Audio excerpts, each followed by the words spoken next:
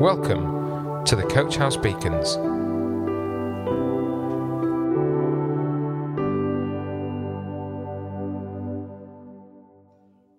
Hi there, it's Andy here with today's Beacon. Now today I am feeling a little nostalgic. One of the films that used to be a staple diet of Christmas telly when I was a kid was the original The Italian Job.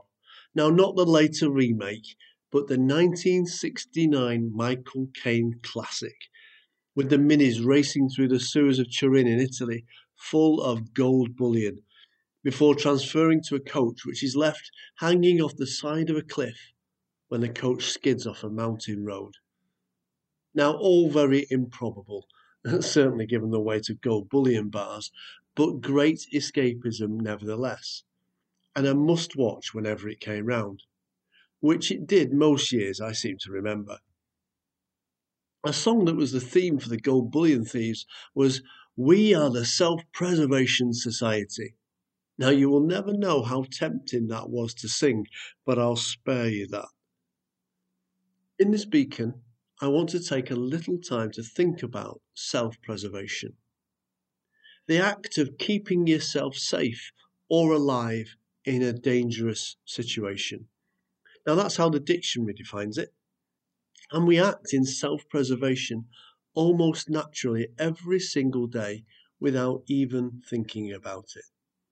Why do I say this? Well, because it's a dangerous world in which we live in. And in order to live in the world, we have to manage our way through it, avoiding the dangers. And that's self-preservation in a nutshell. This is perhaps especially true in the period of time that we find ourselves in now, wearing masks, keeping distance from one another, avoiding unnecessary contact.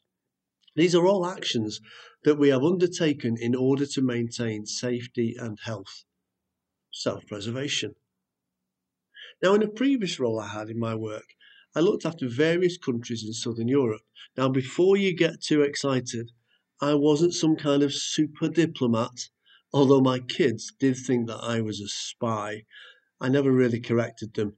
I quite liked the fact they went to school and they told their mates that Dad was a spy.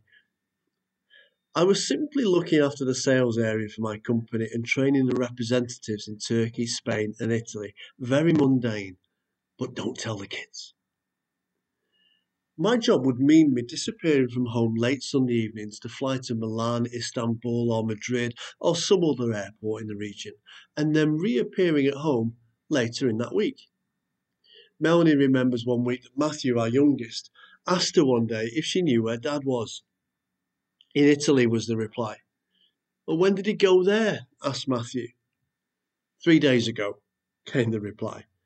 Now, I don't know whether this is particularly good or not. Was I missed? Or wasn't I? Anyway, I digress. The reason for telling you about my weekly flights is that it didn't matter what airline I flew with, what country I was flying to, or what time of the day or week I took the flight. They all had one thing in common. No aircraft could take to the sky without first doing the onboard safety checks. You know, the one where the flight attendant points out the emergency exits, etc. One of the things that is pointed out during these demonstrations is what to do if oxygen masks are required. Now, the instruction given is always to put on your own mask before attempting to help anyone else.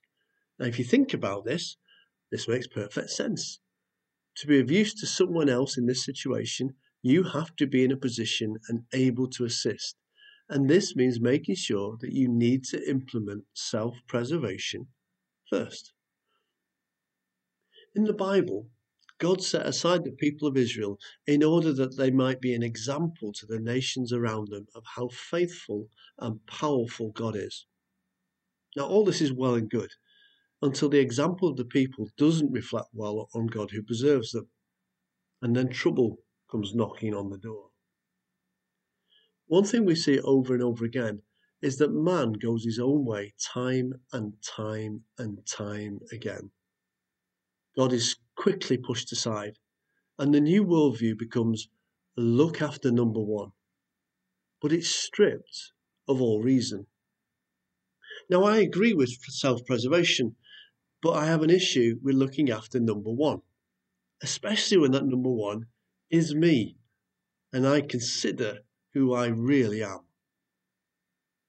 The Bible gives a lot of time to showing a correct view of ourselves and a correct view of God, and you will not be surprised to know that it's a very different view to the one in the world that surrounds us. The Bible clearly states that we should put God first. Love the Lord your God with all of your heart, all of your soul, all of your strength. It is the foremost commandment in the entire scope of God's word. In the New Testament, Jesus distills this even further and announces, when questioned by an expert in Jewish law, that the entire demands of the law and all the prophets can be met if you love the Lord your God with all your heart, soul, and mind, and love your neighbor as yourself. Now, if you're wondering where these words of Jesus come from, they can be found in Matthew chapter 22, verse 37. But they are later reiterated by Paul in his letter to the Romans in chapter 13, verse 9. Self-preservation, therefore, becomes very dependent on our view of God in the life equation. Without God, we will be forever self-seeking, looking to further our own standing and welfare. But with God as our first and foremost focus, we will look to further others in the same way that we look after ourselves. So why does having our focus on God shift our perspective so much? Well, the Bible speaks very clearly about the standards that God upholds, his purity and his righteousness. It also makes it clear that if we were to measure ourselves against this, we would fall woefully short. All the good we could ever do in our lives pales into nothingness when exposed to the glory of God. Now, in part, this is why God sent Jesus to live a pure, sinless life and then to die on our behalf. It is strange that our self-preservation is totally dependent on Jesus' extreme sacrifice and obedience. We are only in a position where we can look after ourselves and one another because Jesus made a way for us to change our direction. He offered us life instead of death. Now, if you like, in our aircraft scenario, he offers us the oxygen air mask after first providing the way for us to be saved from certain death and then giving us access to something better altogether. There's a lot of symbolism in the Bible, but nothing stands out more than that Jesus laid down his life. He was prepared to die for us so that we could be rescued from death and given life for eternity. Jesus rose from death. He conquered the one thing that perhaps holds us in greatest fear, and in doing so, showed that there is more to life than, well, life. So I do believe in self-preservation, but perhaps not in the way that it is usually talked about. You see, my life is only worth preserving because I have something to live for, something to offer to others, something that reflects my new relationship with God. It has purpose. Anything else is worthless, and while it may seem like all is going well, if the final destination hasn't been considered, then what is it that we are self-preserving for?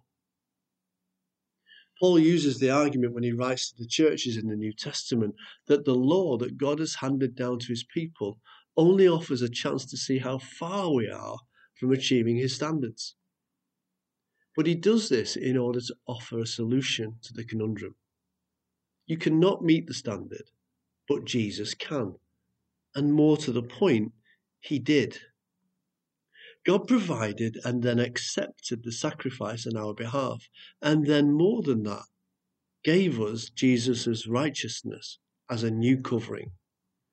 A covering which hides all the faults and badness that keeps us separated from God. The Bible calls this sin.